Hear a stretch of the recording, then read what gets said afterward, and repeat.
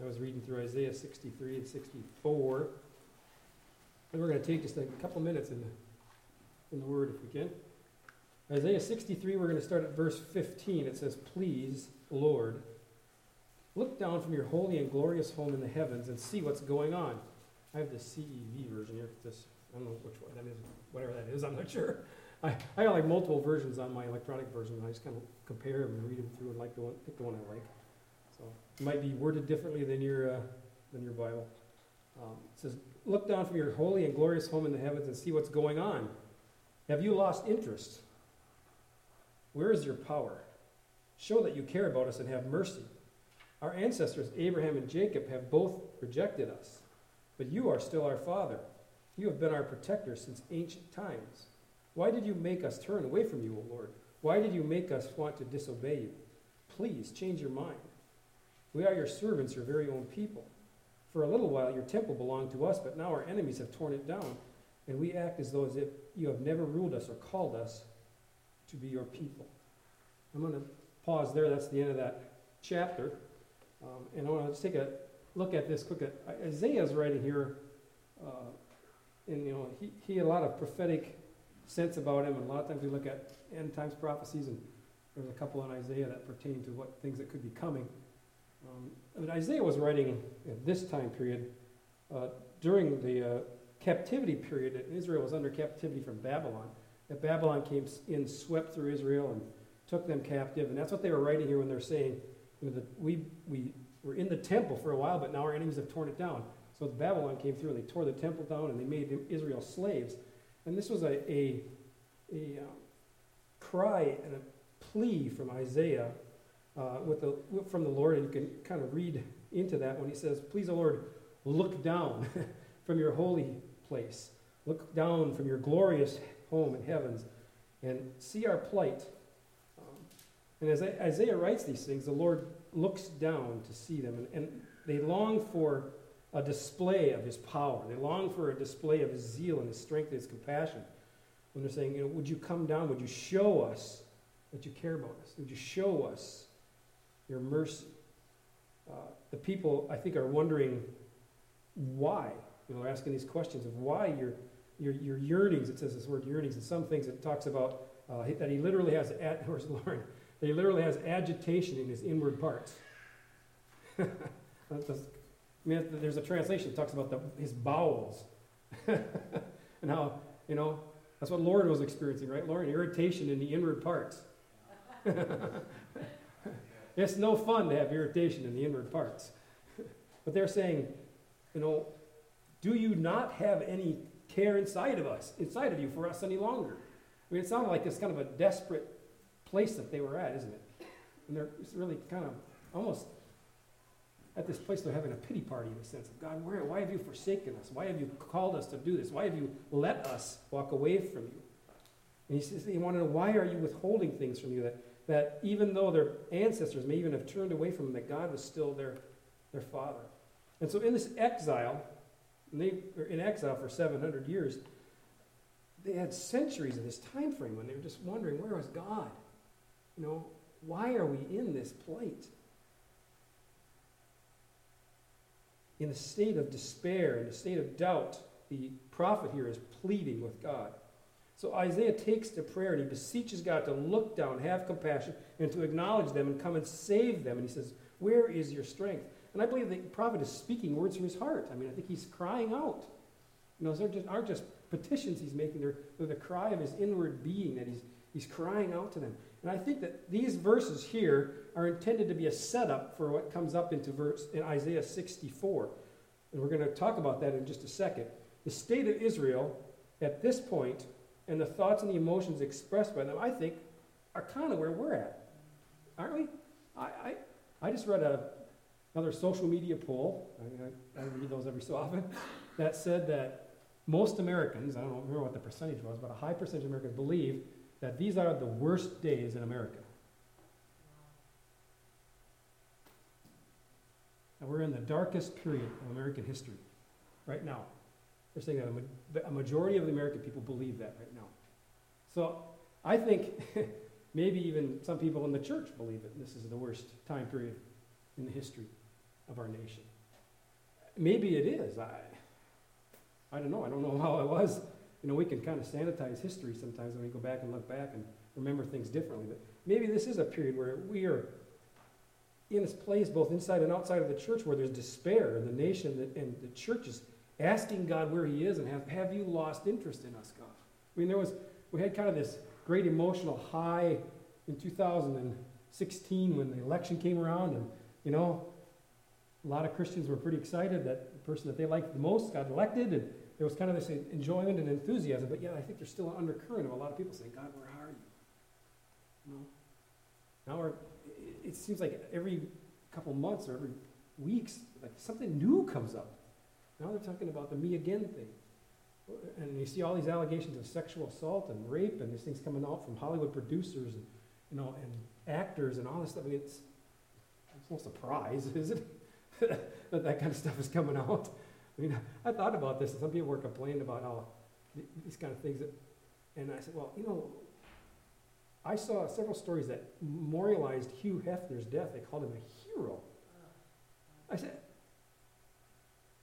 if that's going to be your thought process, that Hugh Hefner is a hero, why are you then surprised that the man who brought all this pornography to the country and made it mainstream, and then you're surprised that we have these things going on?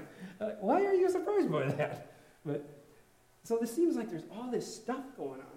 But I want to focus on Isaiah 64 today, because something happens between verse 19 of 63 and verse 1 of 64. And there's no record of what takes place. There's no record of what's going on in the period. I don't know how far apart he wrote these books. We read these things and you think, well, he just wrote like the next day, or, he's kept the same sentence structure going, all that stuff. It could have been a period of a couple of weeks, a couple of months, but something shifts. Something changes, a shift in the people and the cry of Isaiah between Isaiah 63 and 64. In Isaiah 63, like I said, look, if you look at the wording, you see a people who view kind of God far off. He's sitting up on the throne. He's in his glorious home. And they have hearts, and they plead and they cry to him, but they seem kind of empty and hopeless and without any real thought that anything's going to really take place. They're not really asking anything of God other than to look down upon us. God, look down upon us, and why? Is how it goes on. And sometimes they even seem to be accusing of him, saying, why do you let us do this? And why did you do this? And why did you do that? But at the beginning of 64, it changes. Isaiah prays in Isaiah 63 that God would look down from heaven. But in Isaiah 64, at the beginning of their hearts now seem more focused. There's a change there, and they're a little bit more hopeful. And instead of accusing God, they're going to start asking and pleading with him to take action on their part. And they bring out some specific things. So it says now the prayer changes. They pray that he would now come down and deliver them. Okay, what I'm trying to get you to see is that in Isaiah 63 they say, God, look down. And in 64 they say, God, come down. There's suddenly more of a plea there that God come and meet with us. God come down here to us. Their desire is that God would come down and manifest himself both to them and for them. So they're saying, God, will you come down and will you fight for us now? Can you see it? We're going to read the verses here in just a second. You'll see the difference. So here the prayer is in Isaiah 64, verses 1 through 3, I'm going to read here. It says, oh, that you would rend the heavens, that you would come down, that the mountains might shake at your presence, as fire burns brushwood, as fire causes water to boil, to make your name known to your adversaries, that the nations may tremble at your presence, when you did awesome things for which we did not look. You came down. The mountains shook at your presence. So see, look, can you hear the difference in the tone of how this is written? There's a completely different heart to the writing between, Lord, look down. Why did you let us do this stuff? And then there's, God, come down. Make yourself known, showing yourself. And I like the visual picture that he gives to this is he wants him to rend the heaven, like tear the barrier between us and come on down. Whatever's between us, God, open it up, tear it open, rip it open, and come down. He says that the mountains might shake at your presence. as the fire burns the brushwood and as fire causes the water to boil. I've told this story several times before, but there are people who probably haven't heard this. A number of years ago, when I worked at the Duluth News Tribune, this would have been in the late 80s, there were brush fires in Cloquet, south of Cloquet. And so they brought in these hot shots from Oregon that came in to help them fight these brush fires. So we went and we did a story, we interviewed these hot shots. You know, they're the firefighters that jump out of airplanes, and they're the frontline guys. And one of the guys we interviewed was quite a character, you know, kind of a typical California guy with the gold, you know, the blonde hair and the locks and the whole business. And he got the call to come to Cloquet from Oregon, so he drove down from Oregon to California. That's where they based out of. And so he drove down the coastal highway in a Jeep with no top on it and no windshield wipers that worked in a rainstorm. He said he was driving down the highway and he had a coat hanger on the wipers. And he's driving down the highway going like this with the wipers on a coat hanger. That's how these kind of guys are. This guy's lifestyle, you know, is just, he just lives for this kind of stuff. And so we asked him, I said, well, what's the difference between you guys, you know, these hotshot guys, and these guys here that still the same yellow shirts on, you know? So what's the difference between you guys and those guys? He says, well, when the fire comes up to it, we run after it, they run away from it. And then we got called out into the call. It was a fire thing. We got called out in the middle of this thing. And so I'm out here to take pictures of this brush fire and then fighting this brush fire. So I'm going to stick by these guys, you know, because that's what we're trying to get pictures of them. And it's burning all around us. I mean, it's not just, there's brush all around, and they bring in this helicopter to come dump a little water on top of this thing. And so I stuck by the guy with the yellow shirt and the walkie-talkie on his chest. And his job is a pretty simple job. Basically, as he runs out there, gets on the walkie-talkie and says, drop it. And they drop it right on top of him. That's where he wants the water, right where he's standing. So he tells him, you drop it, and then he runs away, and it's like, whoosh, this water comes floating down on top of everything. That's his job. And he's right, I mean, he is right on top of this stuff. I mean, it's not like he's 100 yards away from this stuff. He's right in the middle of this. And it's roaring all around. You know, there's this, it's crazy to be inside of a fire like that. I mean, there's really, it's pretty, but you know, I trust these guys, and so I was trusting my life with these guys, that they knew what they were doing. And they, you know, they got it knocked down. But that's what this picture is. You say, God, would you come down like this? As the fire burns this brushwood, would you come down in that kind of power and that kind of movement? So we see that this shift aligns itself, and God ultimately hears this cry, and he comes down, and it causes a movement on God's part. And this shift and this hunger and this desperation brings this movement upon God's part. I think that what God is looking for in the church, and this is because I've heard these things probably too many times over and over from you, he's looking for hungry hearts. He's looking for people that want him, that are just desperate for him. You know, we can talk about programs, and we can talk about doing stuff, and we can talk about all kinds of different ways of governments and church and all. He wants people that are hungry for him, that just desperately want to seek him. You know, in our existence, when small groups of people band together and cry, I believe that God comes down.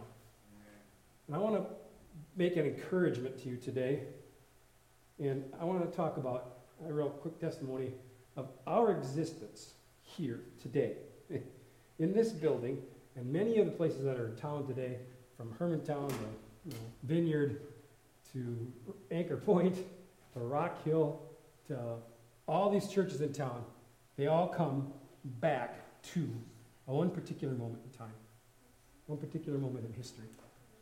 I gotta go back. They come from this house right here. This is a house in Los Angeles. This is called the Bonnie Bray House. It's still there in existence today. It was there at the turn of the century at 1900s. The Bonnie Bray House in Los Angeles, I'm going to read a little bit of this if it's okay with you. The Bonnie Bray House in Los Angeles is the place where the catalytic fires for the Azusa Street revival was first ignited. In the early meetings at Asbury House on Bonnie Bray, there were 15 people, including children, at this house. There's 4, 5, 6, 7, 8, 9, 10, 11, 12, 13, 14, 15, 16, 17, 18, 19, 20, 21, 22, 23, 24, 25. Laura's missing 26. We have 11 more people here than they had there. In that house, 15 people gathered together. It says, even though William J. Seymour had not yet even received the evidence of speaking in tongues, he continued to teach about it, even though he'd never experienced it. It's an interesting process of that. He never even he knew about it, but he'd never experienced it. And on April 9th, 1906, just before leaving a prayer meeting, Edward Seymour's friend Edward Lee began to speak in tongues after he laid hands on him and prayed for him. And after this, Lee, Seymour, and others walked a couple of blocks to the Asbury home on Bonnie Bray Street and began to pray. Then a handful of African-American saints gathered together because they wanted to encounter God in a greater measure. They had a song, a few prayers, several testimonies were released. Seymour shared the testimony of how Lee spoke in tongues less than 2 hours before, and he began to preach from Acts chapter 2, verses 4. And something happened on April 9th of 1906. They had all been waiting and longing for this, and God crashed into the meeting like never before, and someone started to speak in tongues. Several others got baptized in the Holy Spirit and spoke in tongues as well. Ruth Asbury's cousin, Jenny Evans Moore, who lived across the street, was resting on a stool when suddenly she fell to the ground and began to speak in tongues. She's known as the first woman in Los Angeles to speak in tongues in 1906. When the word got out of the unusual expression of the Holy Spirit were occurring in the small house church, crowds began to flock to the residence, eventually forcing the group to another location. The church found an available building, an old 4,800 square foot warehouse at 312 Azusa Street for $8 a month. This building is 5,200 square feet, so it's about 400 square feet bigger than the building they had. It was a two-story building, and it was kind of a livery stable on the main floor, and they had rooms on the upper floor. By the next month, services contained a minimum of 300 people, and as many as 1,500. Attendees were radically and economically diverse. People came from many different Christian denominations. There were Baptists, Quakers, Presbyterians, Methodists, all those participated. The gathering at Azusa Street were unlike any other church service in that there was no instruments, no choir, and no offerings taken. To read in the newspapers in 1906, one would have wondered about all the excitement in this old building on Azusa Street. This is the front page of the Los Angeles Daily Times, which is still in existence today. There's a front page story. It says, "Weird Babble of Tongues." I mean, the front page of the paper. Can you imagine much of that happening today? We don't often get much front page news on there, do we? According to the Times, this bizarre new religious sect had started with people breathing strange utterances and mouthing a creed which it would seem no mortal could understand. Furthermore, devotees of the weird doctrinal practice, the most fanatical rites, preached the wildest theories and worked themselves into a state of mad excitement. If that didn't grab the reader's attention, the article continues by saying colored people and a sprinkling of whites composed the congregation, and night is made hideous in the neighborhood by the howlings of the worshipers who spent hours swaying back and forth in a nerve-wracking attitude of prayer and supplication. To top it all off, they claim to have received this, quote, gift of tongues, and what's more, they, quote, comprehend the Bible. It says between 300 and 350 people could get inside the whitewashed 40 by 60 frame structure. This room is 40 by 60. So they're in basically this size room. They crammed 350 people into this size room. Wow. We have 26. You guys are all nice and comfortable, right? Let's throw another 300 people on top of you and see how we all think. 350 people, it says. While many were forced to stand outside. Church services were held on the first floor where the benches were placed in a rectangular pattern. I think they went out like that. Some of the benches were simply planks on top of empty nail kegs. There was no platform, no pulpit at the beginning of the revival. Nonetheless, for the spiritually hungry who came, the very atmosphere of heaven had descended, according to one. Doesn't that sound familiar? Rend the heavens and come down. I mean, that's what God did. He rended the heavens and came down to Azusa Street. That's how I view it, how I read it anyway. Although several people could be considered leaders, the best known was the unassuming William J. Seymour. Frank Bartleman, an early participant, recalled that Brother Seymour, here's my visual aid for you today, pay attention, that Brother Seymour generally sat behind two empty shoe boxes. This is kind of how I picture it, because there's really not a picture of this. Two empty shoe boxes, one on top of the other. It said he usually kept his head inside of the top one during the prayer meeting. There's no pride. He didn't actually, most of the time, preach. He just sat near and he just prayed into this top box. And there's no microphones, of course, and there's 350 people. There's a lot of noise and babble and all that stuff. But it says, in that old building with the low rafters and bare floors, God took strong men and women to pieces and put them back together again for his glory. That was the simple thing. He sat in the middle of the room with his head inside the box, and he prayed. And God rendered the heavens and came down. I think sometimes we get discouraged because we don't often see things going on, things happening. But God wants people to be hungry for him. And it just took 15 people. And 15 grew to 350. And 350 grew to 1,500. And from that 1,500, take a look at this. This is kind of a weird chart, maybe kind of hard to see. But out of 15 people, and you can see that point right there, it says 1914, which is 5 years after that took place. Excuse me, it was 1906. 1914, the Assemblies of God formed from that Azusa Street revival. These are the churches across here that were influential in this phase of this happening, but this dropped right here to 1914, and from that came the Pentecostal Assemblies of the World, Pentecostal Church of America, the Pentecostal Church United, United Pentecostal Church, the Foursquare Church, Open Bible Stand Church, and from that has come the charismatic movement, the Vineyard, Calvary Temple, almost every evangelical Pentecostal group owes its roots to Bonnie Bray mission. These are the key things that came out of the Azusa Street revival. The baptism of the Holy Spirit, the finished work of Christ, the latter rain. Maybe you've heard some of these terms. Some of you might have heard some of these before. You've read articles. The latter rain, the spiritual gifts, speaking in tongues, prophecy, divine healing, visions. The key names that came out of this: William Branham, David Youngie Cho, Benny Hinn, Rex Humbard, Catherine Kuhlman, Harrison Mason, Amy Semple McPherson, Oral Roberts, Smith Wigglesworth, Pat Robertson. Out of this, the denominations came the Apostolic Church, the Assemblies of God, the Church of God in Christ, Foursquare, the Charismatic movement, the Evangelical movement, the Pentecostal movement. These things all have their roots and chase everything back to just prior to that 1914, to that mark. All come back to Bonnie Bray Mission, 15 people. 15 people. Amen.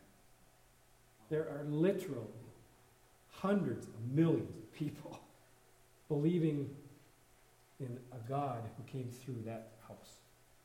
Because there was 1,500 people who sat down and said, God, rend the heavens and come down. These are people that had revival thinking in their head. And the revival thinking that says, we want God in our midst. Excuse me. I read a recent definition of revival, and I liked it when I read it, so I wanted to read it to you. It says, here's a definition of what happens in revival encounters. It says, you have an encounter with God. Before the encounter, you thought everything was great, and it's not. Then you discover there is a depth that you need to plunge into that at your present moment you're not at. It's an interesting definition of what revival is. It says, before the encounter, you thought everything was great, but it's not. Then you discover a depth you need to plunge into that at present moment you're not at. Right? Here's another one I read too. It says, guy says, this is kind of definitional of his revival, his encounter with God. He says, I thought I was saved and doing good. Then I had an encounter with Jesus and realized I was half backslidden, and Jesus woke me up. Amen. revival. Amen. One of the things that comes from this is that you get so full of the presence of Jesus that he spills out of you. Spills out over you, that everywhere you go, you're spilling a little bit of Jesus. No matter where you're at, whatever you're doing, you're spilling a little bit of Jesus. You're leaving a little bit of Jesus behind everywhere you step, everywhere you touch. It's like leaving the DNA of God every place you are, every place you go. And crazy things can start to happen. Something like what happened at Azusa Street. These kind of things can break loose if we can be people that are hungry for that kind of thing. So I just have 5 points I want to quickly make about how we can foster this, particularly in the church. I think how we can help this to happen. That when this happens, I believe it happens through a church that's marked by hunger. And I just expressed that to you. That these people were hungry. There was 15 hungry people saying, "Rend the heavens and come down." And we have a spiritual hunger. Revival begins with hunger, and revival brings in a greater awareness of hunger. I think there was just this marked hunger. I mean, William Seymour had one glass eye and had never experienced the baptism of the Holy Spirit, but he just knew he wanted to have it. He had to have it. And he kept preaching it until it took place. And it changed the world, really. The second thing is a church that's presence-driven. The church of Jesus needs to be driven with a place that hungers for the presence of Jesus. Amen. To be here. That God, that you would come down. Because Jesus, his presence brings with it power. And it brings with it a touch of the Savior and the Creator of the world who comes down and meets with us. And instead we say, God, look down. We say, God, rend the heavens and come down here. We want you in the midst of it. I think all the great moves, if you read into all the great moves of God, started with small groups of people who were hungry for the presence. Who just wanted to see his presence. They didn't care about programs. They didn't care about, the next thing, the next song, the next stage thing, whatever happened, the lights and all that stuff. They just said, God, we want to come together. We just want you to be here. I have a friend of mine. Her name is Taryn, and I've mentioned her a couple times before. She's from South Africa, and she has this great South African accent. And if you guys know Sandy Halverson, she's kind of the South African version of Sandy Halverson. That when she starts to pray, it's exactly the same pattern. It's just like, it takes her about 2 breaths, and she's into this. And you're kind of like, and she said one night, I went to the altar. I said, God, I am not going to leave here till you come down. And so I don't remember how long she stood there for. A long time. She waited. She wanted his presence here. God, I want your presence. I want your presence. I'm not leaving till your presence comes. And God came. And she ended up on the floor, and she couldn't get up. She said it literally took 6 guys to carry her out of that room. She was so heavy, so weighted down with the presence of God. She said, they had to carry me back to this room. She was at a conference or something. They carried her back to a room. She couldn't move, literally. So she says, it happened with my decision to say, God, I'm not leaving until your presence comes here today. That's what happened with Heidi Baker, too. In fact, if you ever read her testimony, she was sick. In fact, she was dying. I mean, she was literally dying. The doctors, John, we were talking about dying. Heidi Baker was literally dying in the hospital. They said, you need to see a specialist. He said, well, I'm going to go see a specialist. And she pulled all the tubes out. And she got up and she flew to Toronto. And she laid down on the altar at Toronto. And she says, God, I'm not leaving until you touch me. She started weeping and crying. Randy Clark tells the story. He's trying to preach at this Toronto revival. He says, here's this woman on the thing wailing at my feet. God touched her. And God healed her instantly. In that moment, God healed her. And the same thing, she said, people had to pick her up and carry her away. And she was so heavy. She was driven by the presence of God. The third thing is that the church, for this to happen, really needs to be prayer-fueled. And I think that's pretty self-explanatory.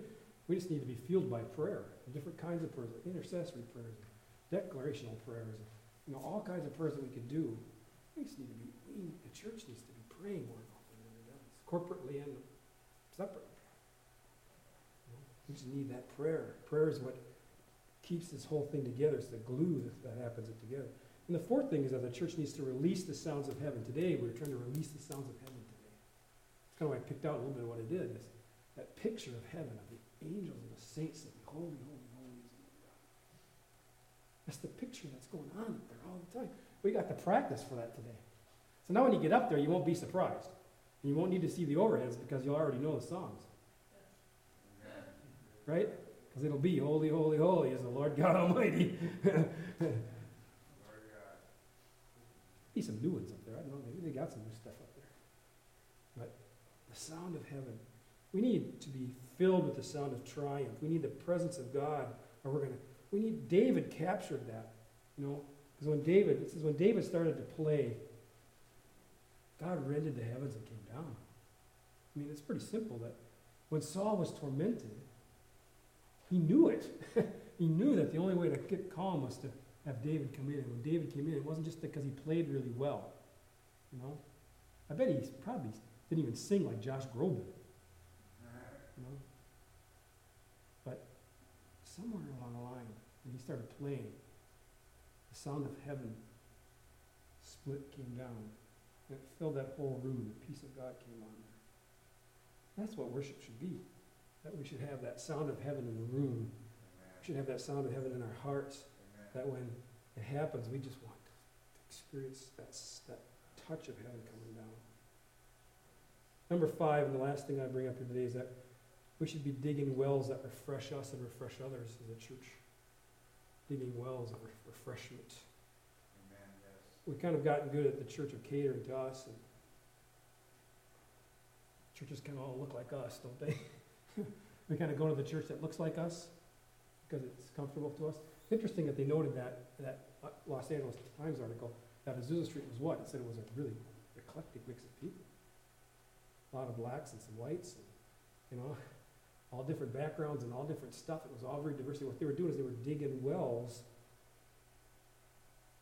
in a church that maybe didn't look like them, but that's maybe what God wants, for us to find and work with other churches, to work with people that aren't quite like us, to have a heart to work together with people that maybe aren't exactly do things the way we do it.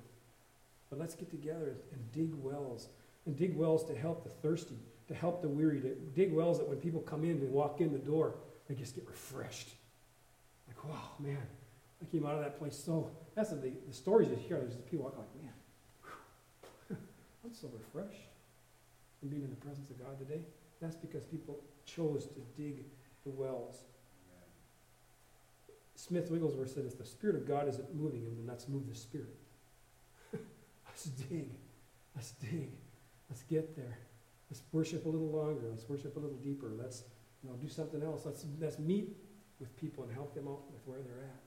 Because I think sometimes when we want people to meet with God, we get this concept that it's all going to be this great and glorious move of God. Sometimes it's not that. It's a smile. It's just coming up to somebody and saying, hi, man. Just spending a little bit of time with them. Buying somebody a coat. Right, Tony? Somebody provides you a coat. Kyle's digging wells there.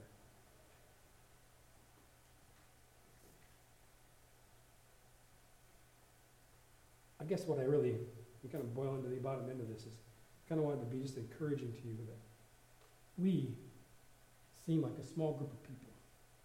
We are small. I mean, it's 26 people is not a large group. Right, Hannah, it's not the same group wherever the church that Hannah goes to. It's not substance where Stephen leads worship and they get 1,500 people to service or whatever they get there. We're a small group of people. 15 people that were hungry, that were willing to dig the wells that needed to be dug, that were looking for some kind of worship from heaven, that were looking for relationships, that wanted to reach out, that wanted God to come down and rend the heavens and be here. 15 people sat in a room, and ultimately ended up to be 350 in a room with a couple of shoe boxes, and a guy praying into the shoe boxes, and the Spirit of God fell, and the heavens were rendered, and an explosion happened off of that at some point. That's what Acts chapter 2 is about. Acts 14 says a large number of people believed and a revival broke out. So I say, let's band together, believe together, and go rock the city together. We could do that. 26 of us could do that. I mean, it's not impossible. Amen? Just stand with me. My reminder just popped up on my iPad that there's potluck today. So that must be trying to tell me that I'm supposed to be done or something. I don't know. A strange reminder. Lord, we just pray together here. There's a small group of us, God. 26 people here, bigger than 15 that got together in a house in the middle of Los Angeles and said, we want more, God. We want something deeper, something more than what we've experienced. We want the presence of God to be here. We want to experience signs and wonders, and we want to experience what they had in the book of Acts. Those people came hungry. And you listened to their cries when they said, rend the heavens and come down. And you came and you met with them where they were at. They were humble people. They weren't great businessmen of the time. They weren't entrepreneurs. They weren't business owners. They were just simple people. Wanted more. They just weren't satisfied with what they had been experiencing. And you came down. Your spirit spoke. The waters moved. The fires burned. And we see these hundreds of millions of lives transformed because of that one moment in time that you came and touched the earth. God, we cry out for you to come and touch this earth again. We cry out that you come and you just rend the heavens and come down and meet us here. Lord, we just pray for your Holy Spirit to touch our hearts. Lord, we pray for tonight, for this revive service, God. There's going to be a couple of hundred people, 300 people gathered together in the encounter praying and worshiping you tonight, God. Oh, that you would rend the heavens and come down. That you would touch that kind of meeting and that it would be just an explosion of Pentecost all over again, that your Holy Spirit's fire would come and consume hearts. That there would be lives changed. There would be people who would come to Christ tonight because of this service, Lord. But that there would be ties that would be strengthened and bonds that would be strengthened. And that your Spirit would cut loose in the city of Duluth and Superior. Oh, Jesus. We desperately need you. We need more of your Holy Spirit in our lives. Less of us and more of you. Pray for all the churches meeting together this morning, where there are people gathered and to come together to worship you and to hear from you and to be a part of what you're doing. Just pray you pour your Spirit out on those churches all around the city today. Jesus. Christians that need to be encouraged, encourage them today, God. The sick that need to be healed, heal today, Lord God. The homeless that need a home, God, you would just work that out, God. Homeless children that need to be fed. Feed them today. Move on the hearts of men that represent you in this city today, God. Lord, we don't want to just pray and say, look down from heaven. We want to cry out and say, God, rend the heavens and come down and burn upon this earth. Quake the earth, shake the earth, God.